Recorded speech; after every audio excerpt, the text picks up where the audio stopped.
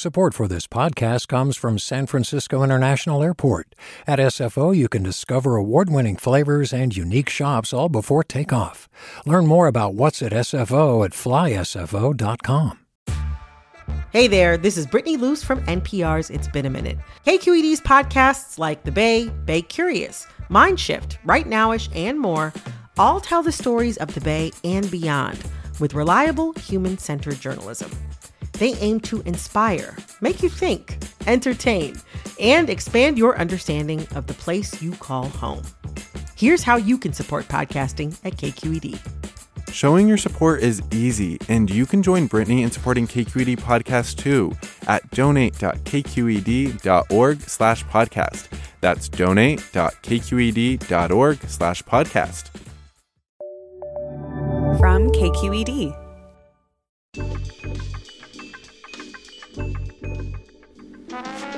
From KQED Public Radio, this is Political Breakdown. I'm Scott Schaefer. And I'm Marisa Lagos, and today on The Breakdown, she was the first woman elected governor of Michigan. Now, Jennifer Granholm is President Biden's energy secretary, pushing the administration's climate change agenda. She had a lot of experience with the auto industry in Michigan. Now she's working to overcome resistance to phasing out gas-fueled vehicles to make way for electric cars, and helping to sell the president's infrastructure plan, which has all kinds of funding for projects to address climate change, like electric charging stations. Senator Granholm, welcome to Political Breakdown. Glad to be on. Thanks so much for having me.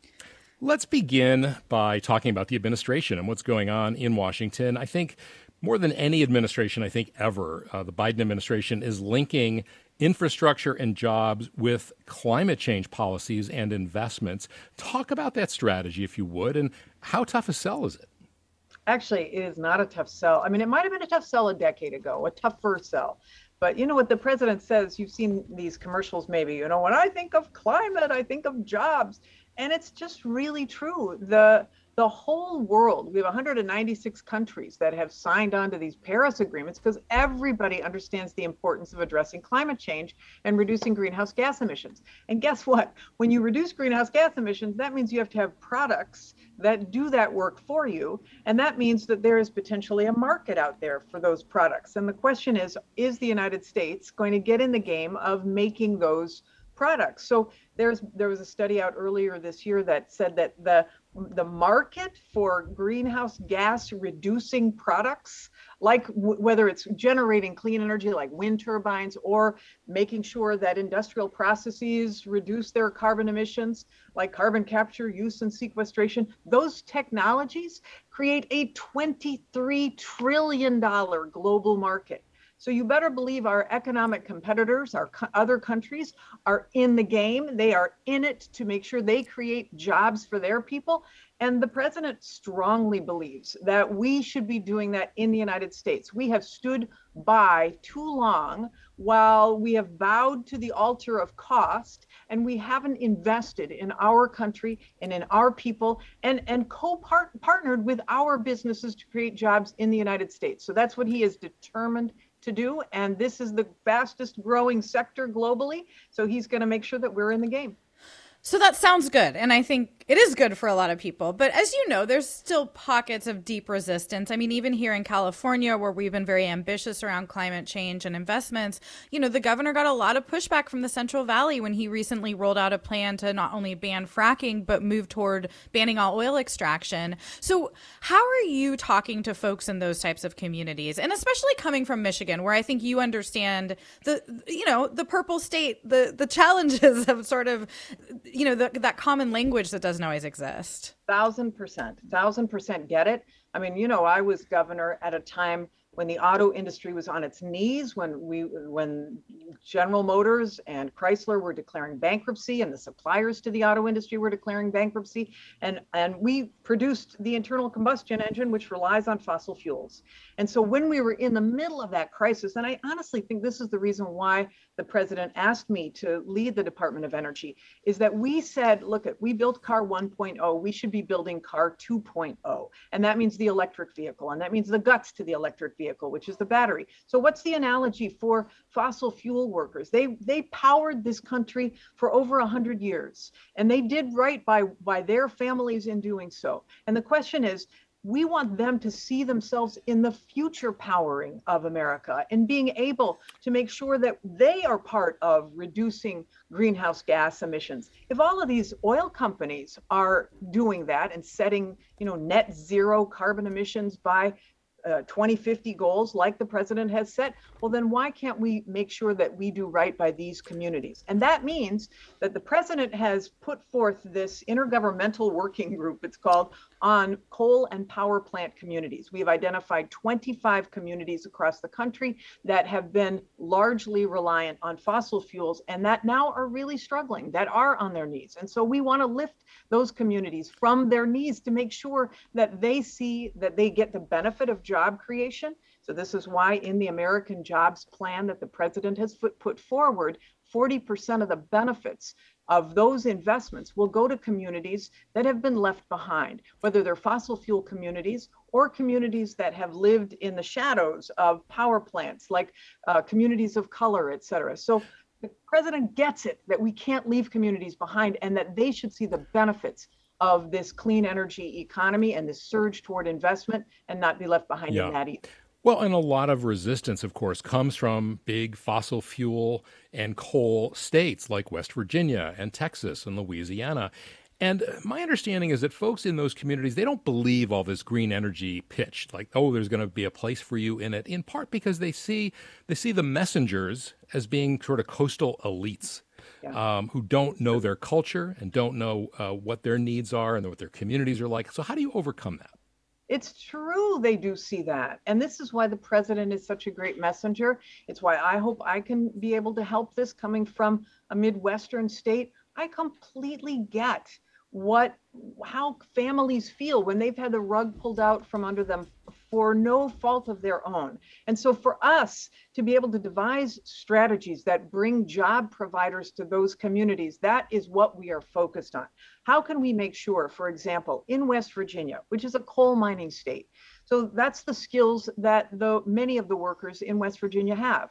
And so are there analogous kinds of jobs that would make sense to go into West Virginia? Well, look, lo and behold, it turns out that West Virginia partially, for example, is sitting on a geothermal hotspot. So if you've mined for coal, maybe you can help mine for geothermal. Or maybe we can take a look at having you be part of the move to attach carbon capture, use, and sequestration technology on power plants so that we can reduce and eliminate greenhouse gas emissions off of fossil fuels. So there are technologies that are related to the kinds of skills that are already in these places. And this is why we want to make sure and this is what the American Jobs Act does. It steers investment to communities like that. For example, Joe Manchin, who obviously represents West Virginia as a United States Senator, he's got a bill that's incorporated into the American Jobs Plan, which will make sure that companies who locate in fossil fuel communities, in old industrial communities, get a significant tax credit for locating a manufacturing facility there. So we want to make sure we do all we can policy-wise to attract job providers so that people aren't cynical. It's easy to train people, but if you're training them for for no job, that doesn't make sense. You have to put the job there first and then train people behind it. All right. So we're talking about on the ground right now, but let's zoom up because you did mention Joe Manchin in Congress. I want to ask you kind of about the broad politics of this, because it feels like Republicans have been really good at weaponizing the Green New Deal against Democrats in some cases. I know that you just got some criticism from right-wing media, especially, which then came into mainstream media, over stock options that you owned in a private electric bus company. We see Solyndra still being brought up. How do you deal with kind of the politics of this? Because it has become this right-left issue, which I'm assuming is not the way you all want it to be thought about. Clearly not. I mean, honestly, if you poll the individual components, as you know, of the American Jobs Plan, do people want to see investment in infrastructure? Heck yes, they want to see investment in infrastructure. They want better roads and bridges. Do people want to see us invest in the technologies of the future so that we can take them to scale and provide jobs of the future for their children and their grandchildren? Heck yes, they want to see America leading. Do the Americans out there want to see us not lose our manufacturing backbone to competitor nations so that we can be building these products and stamping them made in America and exporting them? Heck yes, Americans want to see that. The individual components of this. Do people want to see broadband universally available for people? Yes, they do. These components are so popular. And so the question is, really, the question revolves around how you pay for it. And the Democrats believe that we can reduce the corporate tax rate to a place that, or at least have the corporate tax rate raised to a place below what it was when Donald Trump came into office and made those huge tax cuts, but still pay for these investments in America. And the Republicans don't want to do any corporate tax, any adjustment to the corporate tax. They don't want to raise corporate taxes. They want to put it on user fees for individuals, which often means raising, for example, the gas tax, which wouldn't even come close to paying for this whole thing. So that's really kind of the big issue, is who's paying for this. Democrats believe that we should readjust what these massive tax breaks were, and Republicans believe that we should be putting it, honestly, as it turns out, on everyday citizens who maybe use the roads. And Joe Biden just doesn't believe it should be done that way. All right, don't go away. We're going to take a short break. And when we come back, we're going to continue our conversation with Energy Secretary Jennifer Granholm. You're listening to Political Breakdown from KQED. Hi, I'm Sasha Koka, host of the California Report magazine. Every week, we bring you stories about what connects us in the giant, diverse Golden State. Because what happens in California changes the world. I love this place. We were once seen as like the place to be, California. The land of milk and honey. That's where you go to Sunshine State, but we just have challenges right now. KQED's California Report magazine. New episodes drop every Friday, wherever you get your podcasts. Hi there, I'm Randa Abdel Fattah from Throughline. If you're listening to this podcast, you know that KQED produces exceptional storytelling that keeps you informed, inspired, and entertained. Their podcasts cover issues from your neighborhood to the entire country and everything in between. Support this work today. You can help us continue to bring quality podcasts to your ears. Just head to donate.kqed.org/podcast.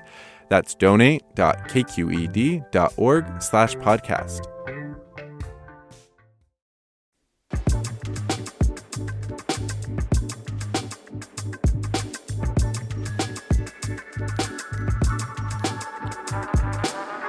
And welcome back to Political Breakdown. I'm Scott Schaefer here with Marisa Lagos, and today we're talking with Jennifer Granholm. She was the first woman to be elected governor of Michigan, and today she's the Secretary of Energy for the Biden administration.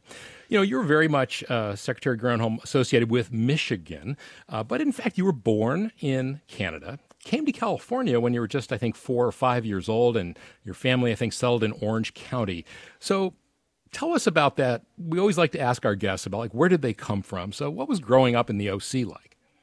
Well, I didn't grow up in Orange County. I spent a little bit of time there, but my dad was, my dad and my mom moved down for economic opportunity. My dad had a job there, but then we moved to San Jose, and then we moved further north to San Carlos, which is where my mom is right now, as a matter of fact.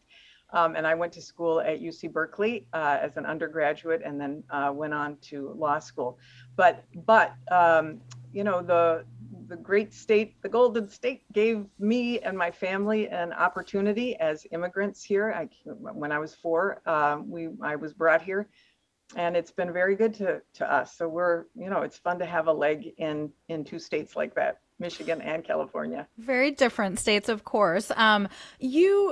Tell us a little bit about your family. I mean, were you expected? I think I read you were the first to go to college. Was politics a conversation point at the dinner table? Like, was this a career path they would have foreseen? No, not at all. I mean, I was the first in my family to go to college. My dad was raised in this, in a little tiny cottage that was kind of off the grid from his parents, who migrated during the Great Depression from Sweden and Norway. and they didn't even have running water. There was no indoor toilet or anything like that, totally poor. And my mom was born in Newfoundland, who, they call it the Rock, off of the East Coast. And they met as tellers in a bank in British Columbia. And then they decided they would move down to California, where they were recruiting people who could be bankers. My mom ended up being a homemaker, and my dad ended up being president of the bank. So It was a little bank that he was part of. So it was, for them, this was a great opportunity, but they didn't, my dad was a Republican. My mom sort of went along with him, although she's now flipped to the other side. He passed away last year. But bottom line is, we didn't really talk about politics much. But when I went, I went to Berkeley and became aware. You can't help but become aware of Berkeley, right? Was that your political awakening, would you say? It was a great awakening. Honestly, it was really, actually, before I got to Berkeley, I was a little bit aware. I had worked on a presidential campaign before that. But bottom line is, it wasn't in my family's DNA that I would become a governor of Michigan. And people who are listening might think, well, you're right, you're in California. Why would you go to Michigan? And my husband and I met at law school at Harvard. And so he's from Michigan. And so I married Michigan and lived there for Gotta go there, yeah. And you did really well there. You became, I think, U.S. Attorney in Michigan and then Attorney General before becoming governor. But you and your husband have an interesting story because it sounds like he was the one who seemed destined for public office. He was. In fact, when he was growing up, he was, he thought he was going to be, either, he comes from a big Irish Catholic family. He was either going to be Pope or president. That was it. Very low expectations in that family, yes, I see. Exactly. Well, getting married was the end of the Pope dream. Well, I'll just say that being first gentleman of Michigan was not on his list, but he has been such an amazing partner. He teaches at UC Berkeley now, and he teaches leadership, and he's been such a unbelievable partner to me in this whole effort, and to of course our kids and everything. So yeah, it was an unusual turn of fate for him and for me, because I didn't expect to be in that position either, but it's worked out okay. So when we were researching this, there was a really interesting interview you gave after leaving office where you both talked about this and that it was challenging to sort of wrap your heads around these role reversals. I'm curious, role reversals, I put in quotes, right? Because obviously women can do anything they want. But have you talked to our vice president and her husband about this at all? Actually, Dan just had a drink with Doug Emhoff about this, and I'm a friend of Kamala Harris. So yes, over the course of time, in fact, I was part of what is known as Emerge, which you in the Bay Area, or many who are politically aware in the Bay Area, knows, trains and helps women to decide to run for office, and then supports them when they're in office. And she was part of that. And so I got to know her back then, before she was even married to Doug. And Dan has had a really fun conversation with Doug Emhoff about being second gentleman and what that is. But of course, in the ensuing decades, things have evolved so fast, that I think it's hopefully not as unusual anymore that you would see a woman in charge of having a very important office, and then her husband in a supportive role. Hopefully we'll see a lot more of that. These should not be gender dynamics, right? They should just be based on competency. But that's not often the way our brains work. Yeah, Maurice and I both have met Doug Emhoff, I think, when Kamala Harris was a senator, and he seems to relish being married to a public figure. What was the toughest part about it for your husband? I think the toughest part for him was that he had ambition, right? And when when I was first elected as Attorney General of Michigan and then as governor, he had his own business, and many of the people that he was consulting to, he had a leadership consulting business, might have or were doing business with the state, and he had to shut that down out of for ethics reasons. You want to make sure that there's no crossover, conflict, anything. And so that decision was hard, because he had built up that expertise and that in that work. So I think that was really tough. Now, the flip side, he would say, is that he got the privilege of being sort of the primary parent for our three fabulous kids. He has been such an amazing role model for them. He also now teaches all of this too. So it's been a great life and a great, it's worked out just fine for him. But I think initially there was a lot of, there was issues related to ego and all of that he would be very frank about if he were on with us today. Well, maybe he'll be our next guest. I want to remind our listeners, if you're joining us now, you're listening to Political Breakdown from KQED. I'm Marisa Lagos here with Scott Schaefer, and we are talking with U.S. Energy Secretary and former Michigan Governor Jennifer Granholm.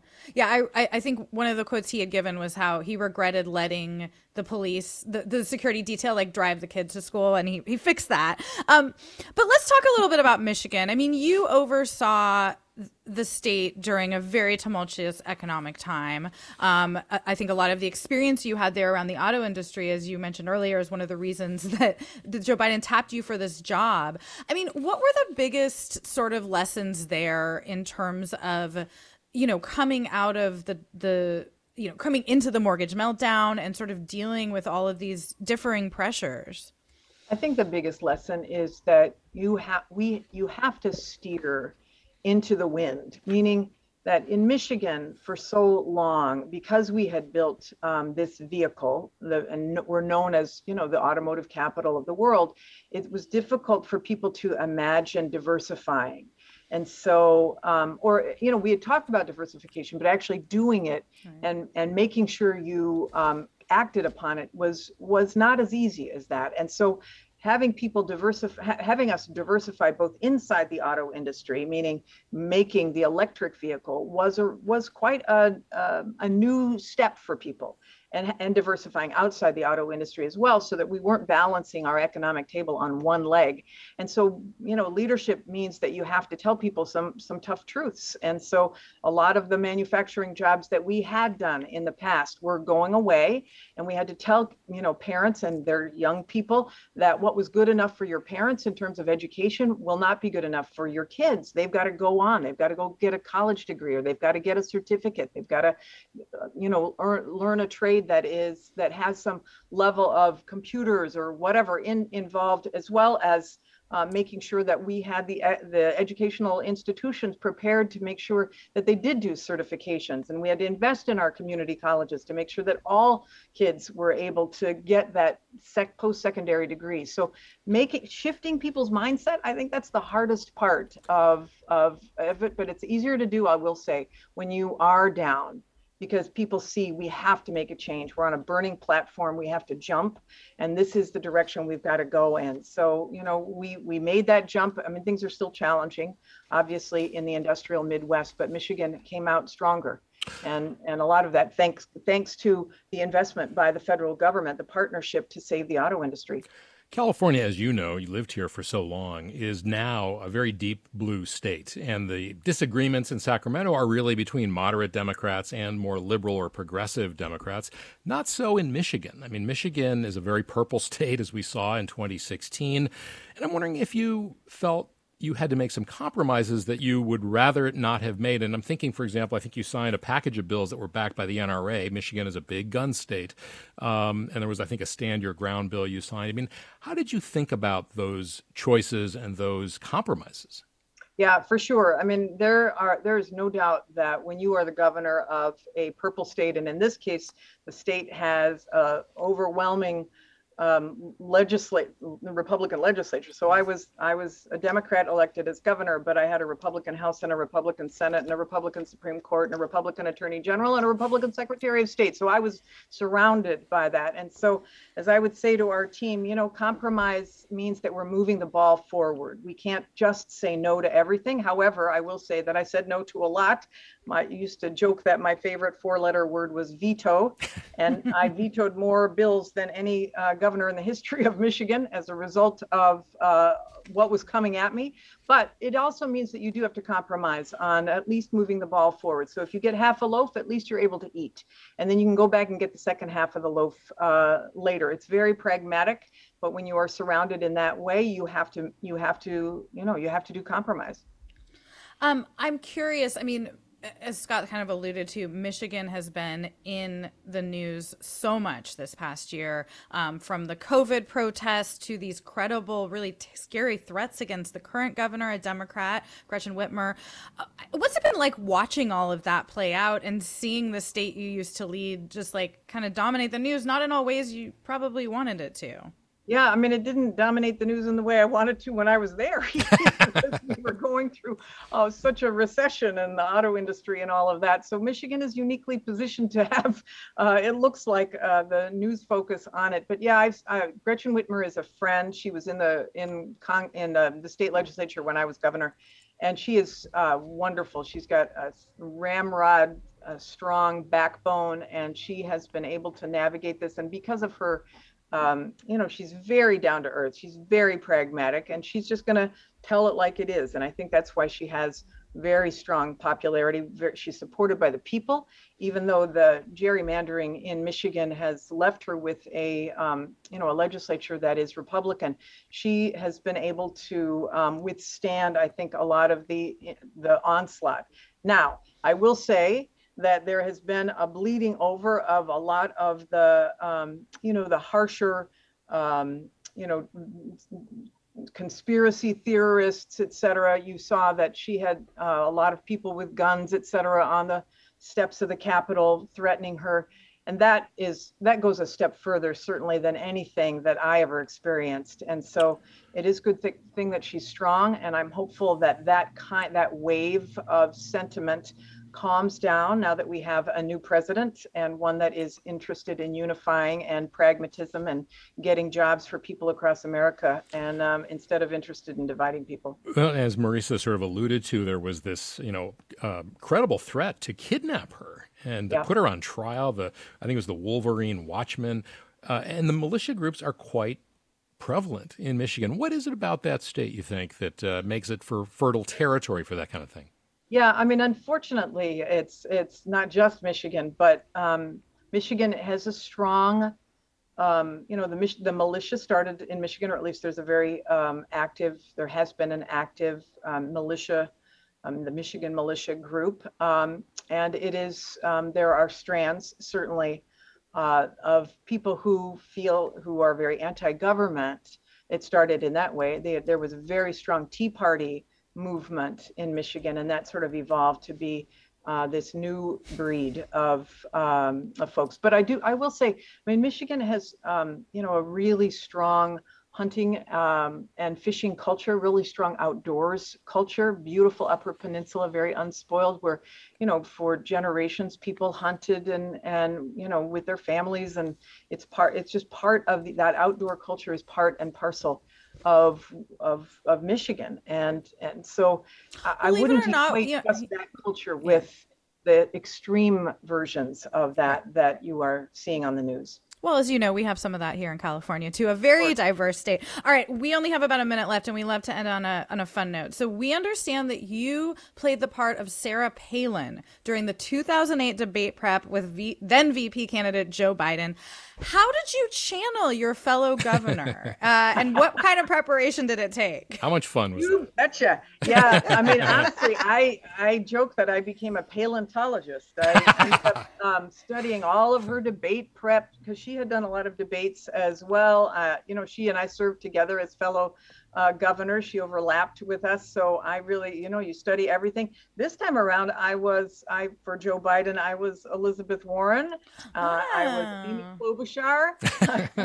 Very adaptable. I was Marianne Williamson even. So I've taken on a lot of these characters. Did you bring your crystals to that one, or like?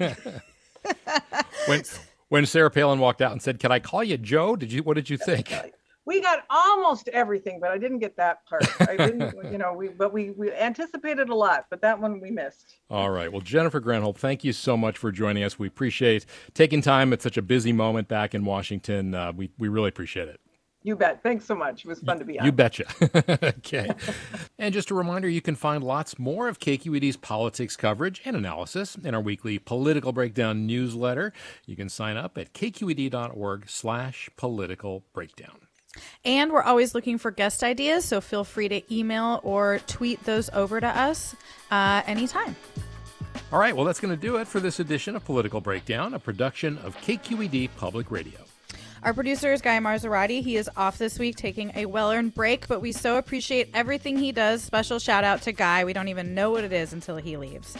Our engineer is the unflappable Katie McMurrin. KQED's other team also includes Holly Kernan, Ethan Tobin, Lindsay, Vinny Tong, and Erica Aguilar. And I'm Marisa Lagos. You can find me on Twitter at @MLagos. And I'm Scott Schaefer. You can follow me on Twitter. I'm @Scott Schaefer. Thanks so much for listening. We'll see you next time.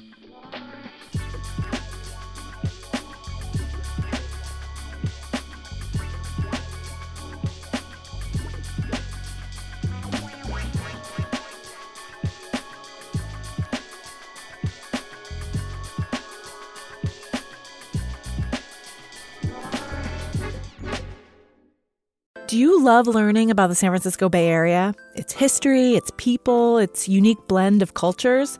Then you should check out the Bay Curious book. I'm Katrina Schwartz, editor and producer on the Bay Curious podcast, and I'm here to let you know that for the month of May, we've worked out a sweet deal for KQED podcast listeners. Right now, you can get the Bay Curious ebook for $1.99. That's right, $1.99.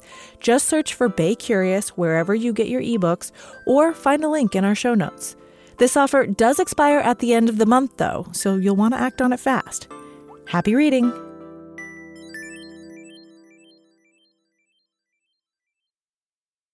Hey, it's Avery Trufelman, host of Articles of Interest, and I've got to say, I've been a fan of KQED ever since I was a little kid, and I would come out to San Francisco to visit my grandma. It was just what we'd always turn on every time we got in the car, every time we were making dinner and turning on the radio. It was always KQED. And then over the years, I've become a massive fan of KQED podcasts because this is local reporting at its best. These are answers to questions you've always wanted to know, interviews with exciting, unusual voices, necessary journalism, all told with love and care and artistry. And did you know that a majority of KQED's funding actually comes from members? It's just people like you and me supporting the programs they love, while also getting access to cool events, behind-the-scenes footage, and so much more. If you want to sign up and be a part of this amazing community, visit donate.kqed.org/podcasts to become a member today. That's podcasts with an S. Thank you for listening, and thank you for your support.